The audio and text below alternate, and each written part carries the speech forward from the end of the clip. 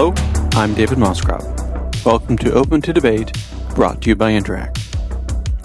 For as long as anyone can remember, talk about deficits and the debt has been central to political life. How much can we spend? On what? What are the trade-offs? What will it cost? I mean, what will it really cost? If politics is about choosing, if it is about, as the classic phrase goes, who gets what, when, and how, then spending constraints are central to what makes it so. But what if deficits and the debt did not induce the constraints we thought? Modern monetary theory invites us to think about money and government spending in a new way, opening up possibilities that were seemingly out of reach before. But is the promise too good to be true? On this episode of Open to Debate, we take a look and ask, who's afraid of modern monetary theory? My guest is Stephanie Kelton, Senior Fellow at the Schwartz Center for Economic Policy Analysis, Professor of Economics and Public Policy at Stony Brook University, and author of The Deficit Myth, Modern Monetary Theory and the Birth of the People's Economy. Let's start by getting everyone on the same page about what modern monetary theory entails. Can you give us a rundown of what the core elements of the theory are? Sure. So first, I think it's important to recognize that MMT is really a lens. It's a descriptive economic framework that is intended to provide a better, more accurate description of the monetary system that exists in any particular country at any point in time, and the spending capacities of the government under that monetary system. So think of a government that was still on a gold standard. MMT recognizes that the policy options available to the government are very different when the government is pledging to convert its currency into something that is finite, like gold, for example. Other countries over time have pledged to convert their own currencies into another country's currency. That's a fixed exchange rate system. And if you operate under a monetary system where you, the government, are promising to turn your currency into something else that is finite, that you might run out of, then you have to operate your budget very differently than if you are working with a currency like the Canadian dollar or the US dollar or the Japanese yen or the Australian dollar or many others. In these cases, governments are not promising to convert their currencies into anything else. And so we have what are known as floating exchange rate, fiat currencies. And this opens up policy space for governments to operate their budgets, let's say, more aggressively. They don't have to worry about running out of gold or running out of some other country's currency. They can spend where the limit to their spending is not bankruptcy or insolvency. The limit is inflation. Now, you mentioned in your book, which I highly recommend, I mentioned it in the introduction, that this applies to currency sovereigns. So, I mean, this is particularly important, I think, to get clear out the top in thinking of the United States and Canada, which are federations and have subnational bodies, because I've seen lots of critiques of MMT from people who plainly have no idea what they're talking about, because they say, well, what's the province supposed to do? And the answer is, well, nothing, because it's not a currency sovereign. So can you talk about the relationship between MMT and being a currency sovereign? Yes. So the line in the sand that I think people should draw, at least, a mental line in the sand, is to distinguish between a currency issuer and a user of the currency. So the Canadian government is the issuer of the Canadian dollar. The U.S. government is the issuer of the U.S. dollar. But individual states in the U.S. and provinces in Canada are not currency issuers. They are users of currency, and they face financial constraints that are diametrically opposed, very different from those faced by the federal government. The federal government is not financially constrained. A province is, and a state in the U.S. is. So in the U.S., individual states are really hurting right now. You have mayors and cities and states. You have mayors and governors across this country that are, many of them, pleading with the federal government to get cash assistance to the states so that they can maintain essential services, pay teachers and firefighters, police officers, cover hospital expenses and so forth. They cannot do what Congress can do. They can't do what the federal government can do. The reason that they're turning to the federal government for help is because the federal government isn't financially constrained in the way that states and municipalities are. And the same holds true in Canada with respect to the provinces. They cannot commit to spending money they do not have. The federal government can. So I want to come back to the real constraint that you talk about later, inflation, but also economic capacity. But before that, I want to get into the jobs guarantee. So the central to MMT is the idea of a jobs guarantee as a way to pursue full employment. Can you talk to us a bit about how that would work? Sure. Well, so the job guarantee is essentially, think of the federal government as providing the financing and then creating or supporting a program that creates an open-ended job offer for anybody who wants work but can't find a job anywhere else in the economy. The job guarantee says there is a job for you. Okay, and the federal government will provide the financing, but the jobs themselves, we hope, will be designed from the bottom up.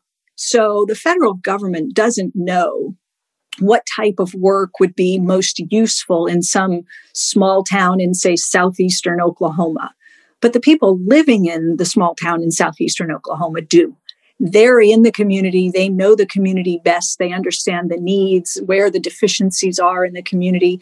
And so what we imagine is that, from as decentralized a place as possible, from the local level, people living in the communities would propose jobs. They say, what we could really use in this community is an extra pair of hands working as an aide in a classroom or an elder care facility. Or we could really use someone to build new bookshelves for the library because the bookshelves are all falling apart or whatnot. I mean, there are any number of community gardens you can imagine, right?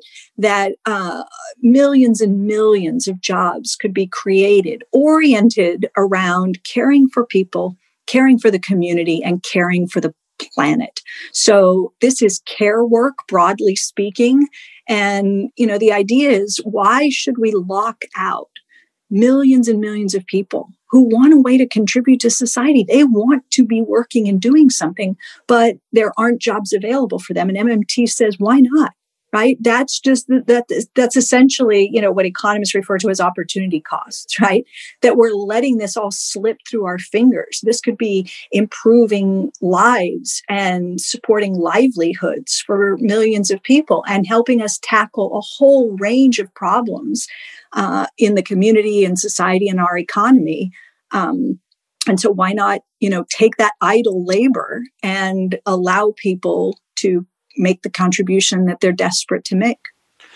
And I'm trying to treat this episode a bit like jazz, because I know there's a lot of tension building among the listeners who are saying, how do we pay for this? Well, we're going to get there, I promise. So you'll get the relief of that note presently. But first I want to get to one of the weaker, I think, points of understanding for a lot of critics, which is, what about deficits under the MMT lens? It's not that deficits don't matter, but they matter, as you've said, in different ways than we typically think. So for all those saying, okay, well, what do we do with a deficit? Is it that it just doesn't matter? Is this a free lunch? I know that old trope, free lunch, comes up a bunch. I want to return to this idea that it's not that deficits don't matter, it's that they matter in different ways under MMT. What are those ways? Yeah, so it's funny, right? I mean, we have this debate happening literally right now as you and I are talking on the Senate floor, where, United States senators are standing up and saying the deficit is the reason that they are not going to support a more robust relief package for the economy, coronavirus and economic relief package, because, the deficit. So the deficit matters for these guys when they want it to matter, right? It's a political football. It doesn't matter when they're pushing their tax cuts through. It matters again when you're trying to get cash into the hands of people who are struggling. In MMT, we don't play this game. It's not a political football for us. Here's what we say in MMT. Deficits always matter. And every deficit is good for someone. Okay, so let's talk about that. What is this thing we call the deficit? Most people probably don't know. The deficit is just the difference between two numbers. That's all it is. One of the numbers is how many dollars the government spends into the economy each year. And the other number is how many they subtract back out, mostly through taxation. So when the government is spending more dollars into the economy than it subtracts back out, it gets labeled a deficit. So using very simple numbers, if the government spends $100 into the economy and it only taxes 90 of those dollars back out, it has run a fiscal deficit or a budget deficit. And somebody records a -10 on the government's books. But what they forget to do is to recognize that if the government puts 100 in and only takes 90 back out, somebody gets 10. That the government's deficit is nothing more than a financial contribution to some other part of the economy. So their red ink becomes the black ink on someone else's balance sheet. So anybody who wants to rail against deficits and pledge that they're going to reduce the size of the deficit might as well go out there and tell voters, vote for me because I am here to shrink your surplus. Because that's what happens when deficits are reduced, right?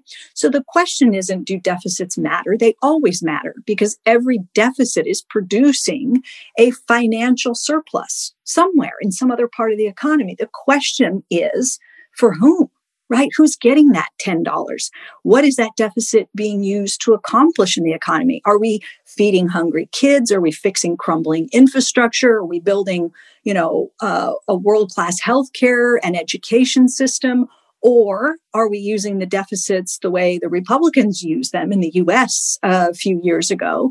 And that is to do massive tax cuts that deliver that financial windfall to the people in society who least need the help. Every deficit is good for someone. And what do you say to the question of how you, say, finance debt cost? I mean, how does that play into the theory when you're servicing debt through interest rates, for instance? Okay, so MMT asks us to recognize first that a country like Canada or like the U.S., that when we talk about these countries, we are talking about countries where the government is the issuer of a sovereign currency. Okay, so if you could issue the currency, would you ever need to borrow your own currency from anyone else? The answer has to be no. The U.S. government doesn't need to borrow the U.S. dollar from anyone. It's the issuer of the U.S. dollar. The Canadian government doesn't have to borrow Canadian dollars from anyone in order to get the Canadian dollar. It's the issuer of the currency. So when we talk about the debt, what we're talking about is the outstanding stockpile of government bonds.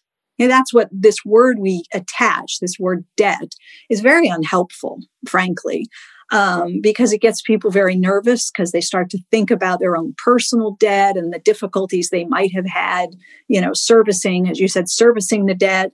If you have credit card debt, there's an interest rate. You can make that minimum payment, but over time, watch the balance grow. And you think, how am I going to get out from under this debt? It's, it's tough.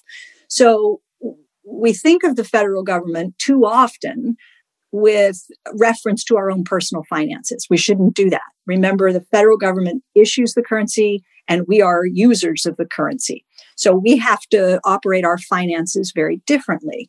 So now think, if you were a currency issuer, would you ever go out and borrow? I can't imagine why you would, right? Why take on debt if you could simply spend your own currency into existence, right? And so now you think, well, okay, then why does the Canadian government, why does the U.S. government, why is there all this public debt out there? And people talk about, the dangers and the burdens on next generation and that sort of stuff. This is all very misguided, thinking. So let's talk about what really happens. So go back to my previous example. When the government runs a deficit, it chooses, and that word is important, okay? It's a choice. The government, your government and mine, choose to coordinate that deficit spending by selling bonds. Now, the government spends 100 in, taxes 90 away, it's run a deficit, right? $10 deficit. So what it does is it comes along and it takes those $10 back out again and replaces them with 10 US treasuries, with 10 government bonds. And so, people look at that and they say the government's borrowing, it's going into debt. I don't do that. I don't look at it like that. I realize that the government has already made the financial deposit of $10. The deficit puts the money in, and the bond sale, or what gets called borrowing, just turns those green dollars, if you like, that currency, into a government bond that pays some interest. So the government is really choosing to replace some of its non-interest-bearing currency with interest-bearing form of, if you like, government money. And there's nothing inherently dangerous about it. There's nothing inherently irresponsible about it. You could say the government is just choosing to make some of its payments in the form of currency and some of its payments in the form of government bonds. So now we get, I think, closer to the heart of I think a lot of the concern around MMT, which is inflation. Now, if you're just issuing the currency through printing or money or digital keystrokes, you don't have to borrow it. You do run the risk of inflation. I want to focus on inflation and not hyperinflation, because I think a lot of the stereotypes and canards and nonsense get into, like, well, Venezuela. I think that's nonsense. But I do want to focus on inflation itself. Mm-hmm. So the risk to spending into the economy is that you generate inflation. How does MMT deal with that critique or concern? Well, we center inflation risk. That's at the core of MMT. So in a sense, you could argue, and I would argue, that MMT is hypersensitive about inflation, much more so than any other macroeconomic school of thought that exists. I've taught macro theory for almost 20 years, from the introductory first principles level through the PhD level. And so I'm familiar with all of the major schools of thought. I don't think there is a single theory in economics, a macro approach, that takes inflation risk more seriously than MMT does. So what we're doing is replacing an artificial constraint, right? We just say, look, the government is not financially constrained. Let's stop pretending that it is. So we take that revenue constraint, that financial constraint, and we throw it away. And we say the constraint that matters is a real resource constraint. It's the economy's capacity to safely absorb any new spending the government authorizes. It's an inflation constraint. So now you say, well, how does MMT deal with inflation? And the answer is a complicated one, because inflation is a complex, dynamic process. You don't just get inflation for one reason. There's not one single cause of inflation that you can always fight with a single kind of weapon, a single tool. So think about the way we fight inflationary pressures today, right? The central bank is in charge of maintaining price stability. And most central banks have chosen an inflation target of 2%. So the central bank says, I don't want to see prices, this is typical, right? I don't want to see prices go above 2% per year, right? Inflation rate. And if I start to get worried, what do? Well, I raise interest rates. That's how I fight inflation.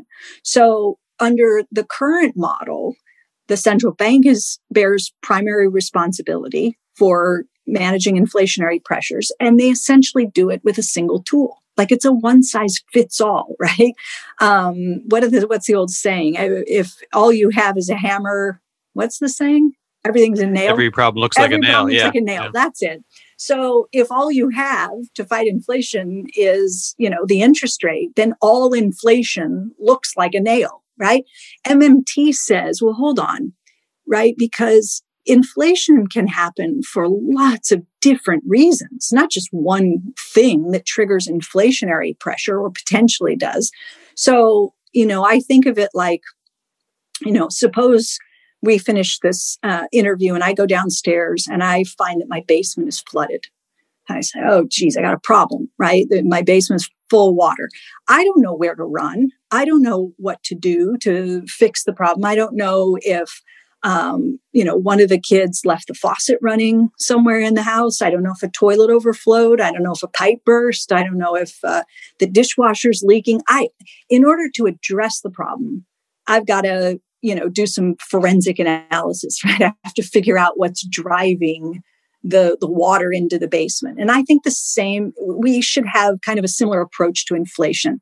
In order to figure out how to fight inflationary pressures, you have to know where they're coming from. So we build these things called price indices, like the CPI or the PCE index and others. And, when there's upward movement in those indices, we say, oh, there's inflationary pressure. Yeah, but why? Look under the hood. What is causing the price index to go up? Is it a sudden acceleration in healthcare costs or education costs or energy costs? You see what I'm saying? You wouldn't just say, oh, I see inflation and therefore I know to reach for this or that tool. You have to know, if it's healthcare costs, for example, doesn't seem to me particularly savvy to raise interest rates to fight that kind of inflationary pressure. Presumably that would make the problem worse, right? Right. You got people who can't afford their health care. So your solution is, well, we should drive up their borrowing costs and make their credit card bills go higher. So I think that, we need a much more sophisticated and nuanced approach to inflation. Just generally speaking, the economics profession does. And so let me just give you the MMT answer to the spending piece. Okay. Because when I say that we center inflation risk, what I mean is if Congress was considering a bill like they are right now as we speak, almost $1 trillion, right?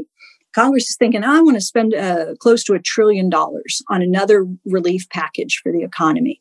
They are not offsetting that spending, meaning there's no tax increase to go along with that legislation. There's no proposal to cut money from some other part of the budget. They're just going to authorize about $1 trillion of new spending. So the question is, from an MMT perspective, is that a safe thing to do? Now, I think in the current environment, virtually everyone will agree that it's a safe thing to do in the sense that it's not going to cause inflation to accelerate out of control. This economy is so depressed that, another $1 trillion in government spending to support the economy is not going to lead to people having too much money, chasing too few goods. The economy can't keep up with all the demand and prices go higher. At some point, though, you could imagine an economy that is operating much closer to full employment, where the capacity to safely absorb more and more spending is diminished and disappearing. And so if Congress were to continue sending out big checks, supporting the unemployed or not the unemployed, we're moving into a full employment economy. If Congress was just continuing to spend, multi-trillion-dollar legislation every so often, that would present a problem, right? You would reach the point where that spending becomes inflationary. And so the question is then how do you regulate spending? Now, this gets, I think, to what I would say is the most reasonable, plausible critique of MMT, which is that with central banks running things, you have technocrats in capitals or around the country trying to manage these problems, insulated to some degree from the population. Now, we can talk about how democratic that is in a separate debate, but that's more or less how it works. And sort of only tangentially connected to politicians. Under a different approach, you would transfer a lot of that power to politicians. Now, does MMT then rely on politicians to do the right thing in the right way at the right time? And if that's the case, can we actually make that work? All right. So a couple of things. I know that there are people who believe that it would be too risky to do what MMT suggests, which is to place more of the responsibility for managing the economy through the business cycle, to creating a healthy economy, to maintaining a full employment economy. MMT says, you know what? We have put too much of the burden on central banks. They can't do it. Okay. And we shouldn't ask them to bear all of the responsibility for maintaining a full employment economy with low inflation. They don't have the tools? Is that the idea? They just don't? That's the idea, right? They essentially have a tool. I mean, they can get creative as they did after 2008, the financial crisis, doing things like quantitative easing and forward guidance and all this. They'll do what they think they can try to do, and they can get creative. And other central banks are buying corporate bonds and ETFs and this kind of stuff. You push them so far because you say, well, it's your job, you fix it. And they don't have the tools. So they scramble and they get creative and they think, well, we'll just throw everything at the problem and see if anything works. Typically, though, the central bank's tool is an overnight interest rate. That's what they got. And if you believe that, changing one price in the whole of the economy is all it takes to bring balance to everything, right? You can create a full employment economy with 2% inflation. And all you have to do is turn this little interest rate dial, nudge it up a little, nudge it down a little, try to find the sweet spot where you keep just the right amount of unemployment in the system to prevent wages and prices from going higher. That's what the central bank tries to do now, right? To figure out how much unemployment is needed to hold inflation in check. And then you call that, maximum employment or full employment. MMT says, no, hang on. You are the Federal Reserve, but Congress bears responsibility to the people, right? This is an elected body. Government is elected body. Central bankers are not elected, right? They bear they have no accountability to voters in the way that our elected officials do. So why shouldn't our elected officials be more responsible and more responsive to changing economic conditions? Now, does MMT say that they're going to be, agile enough to respond and work together and move the policy levers in the right direction at the right time to sustain full employment? No. To the extent that we can make the steering wheel, if you like, the economic steering wheel turn on its own so that you have sort of a driverless component to the budget, it will work even better. And economists call that automatic stabilizers, where the steering wheel takes over, right? And if the economy is going into the ditch, the automatic stabilizers automatically produce higher spending or lower taxes to help support the economy. And as the economy recovers, the automatic stabilizers do the opposite.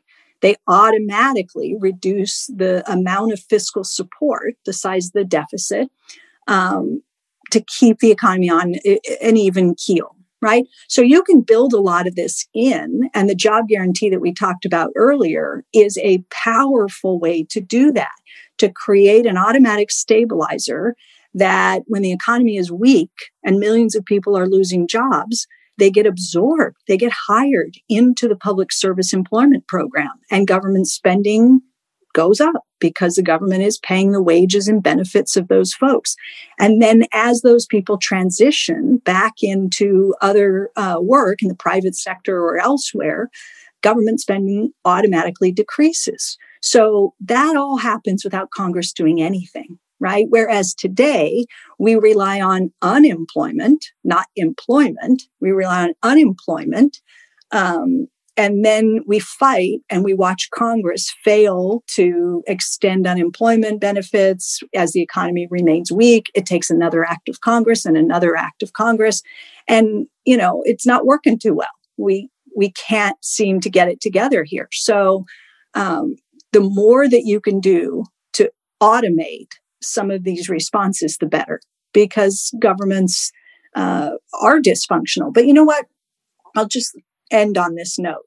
I think that a lot of the dysfunction is actually a byproduct of the fact that we've given the responsibility to the central bank, that Congress doesn't feel, that members of parliament do not feel that it is their job to get it together and to move legislation and to support the economy. Because, the statute is that it's the central bank's job to fix the economy, to maintain full employment. So Congress can kind of throw their hands up and say, well, it's not my job, right? And I think that's unfortunate. And I think it, shifting responsibility back toward the elected officials will over time get us a more responsive, I think, because then everybody will point the finger at them and say, this is your job, and why aren't you fixing it? It's worth noting the point that this is a statutory arrangement and not a constitutional one, too. I mean, people must assume at some level that this is just sort of baked into the system, inherently part of it, and it's always been the case. It's worth reminding listeners that it's the case both in the United States and Canada that the central bank arrangement with Parliament is statutory and not constitutional. I mean, they could change it overnight if they preferred to, right? Yeah, I mean, absolutely. The Federal Reserve was created through an act of Congress. It's the Federal Reserve Act that created the Fed. The Fed is responsible to Congress. They answer to Congress. They will do, as Ben Bernanke said some number of years ago in the wake of the financial crisis. And, he goes in to give routine testimony before Congress. And one of the things he said was, we'll do whatever Congress tells us to do. And that is, in fact, the case. They are responsive and responsible to Congress. So in the closing minutes, I want to close out on two questions, and one of them is related to central banks. I mean, does MMT imply sort of the end of old monetary theory and monetary policy as it currently exists? I mean, what happens to the central banks if governments adopt an MMT approach? Well, I want to be a little careful about saying adopt an MMT approach, because, I started off saying MMT is a descriptive project. We're explaining the nature of the monetary system and the mechanics of government finance. So you don't have to change a thing. We're describing how it all works today with the central bank doing what the central bank does today.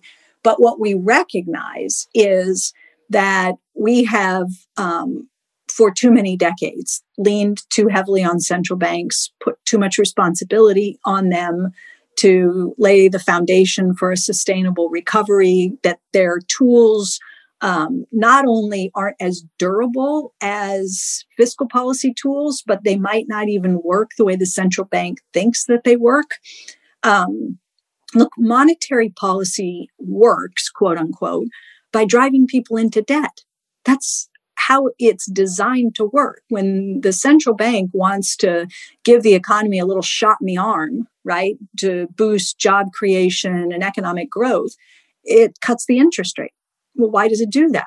Well, it's to make it cheaper for people to borrow and spend. And that spending is what supports employment and economic activity. So you need people to borrow, and borrowing for the rest of us is not like borrowing for the federal government. You're asking currency users to leverage up, to take on debt. And it's not to say that, any borrowing by the private sector is inherently a bad idea. It's not. It's just to say that when you rely on monetary policy to do the heavy lifting, what you're doing is saying we have to try to create the right conditions so that people are willing to go out and borrow a lot of money and spend in the economy. Fiscal policy works by driving income into people. You own that cash free and clear. So these $1,200 checks that are being debated right now in Congress, that's fiscal policy. If those checks go out, millions of families are going to go to the mailbox and find a $1,200 check sitting there, and they own that cash free and clear. They don't have to pay that back. Monetary policy works by driving people into debt. Fiscal policy works by driving income into people. It's different, right? The dollars show up on your balance sheet and they're yours now. So, the central bank will still exist. The central bank can still play with interest rates if, people think that's the way to manage credit conditions and to have some impact on economic activity. That's fine. MMT doesn't think that's a very good idea. We would prefer to see central banks set interest rates, the overnight interest rate at zero, and leave it there permanently. That doesn't mean there's no role for central banks. Central banks manage the payment system. They are the key player when in a financial crisis to act as a lender of last resort. There is a whole lot they can do to influence lending that doesn't have anything to do with relying on interest rates, right? There's a whole suite of tools available and that could be made available to central banks that would give them broader scope for conducting monetary policy, more ways to do monetary policy. So MMT doesn't challenge or threaten the central bank. We just recognize that the interest rate is a blunt instrument, and at best it works in interest sensitive sectors like housing and automobiles, but the transmission mechanism to the real economy is weak, and we shouldn't be relying on it. In the final minute, I want to close on this really quickly, although a rather complicated question quickly, but has COVID reinforced the need for instance, a job guarantee? Has it reinforced the need to rethink the way we consider what our capacities and capabilities are?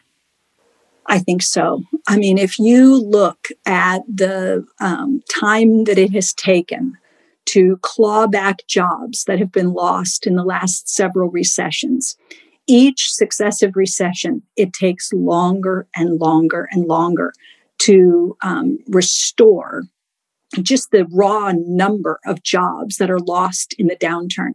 After the 2008 financial crisis, I think it took 76 months for the labor market to claw back the number of jobs that were lost in that economic downturn. And when the jobs came back, they were, in most instances, inferior to the jobs that were lost. They were lower hours and lower wage jobs. So it's not just enough to get the jobs back. You want to get back jobs that are at least as good as the jobs you lost. In our labor market, we don't do that. We cannot afford another so-called recovery where it takes 6 or 7 years to restore employment for people. We can't afford to do it. And with a job guarantee, those jobs can come back immediately, right?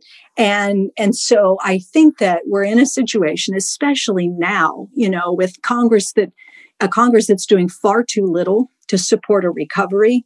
My concern is that we could be looking at, another so-called recovery where 10 million, 15 million, 20 million people are essentially left behind. They're locked out. Long-term unemployment is increasing.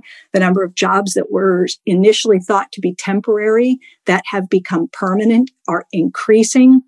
And so, yes, I think that, COVID has strengthened the case for something like a job guarantee to come in and help people, restore livelihoods and get this economy in a genuine and sustainable economic recovery. Well, that brings us to time. Thank you very much, Stephanie Kelton, for joining me today. The book is The Deficit Myth, Modern Monetary Theory and the Birth of the People's Economy. I highly, highly recommend it. So first of all, my thanks to you for joining me. Well, thank you so much for having me. I enjoyed our conversation. Me too. And thanks as always to Aaron Reynolds and Mira Ahmad who make this podcast possible, and to all of you for listening. We look forward to speaking with you again here in a couple of weeks. Thanks so much.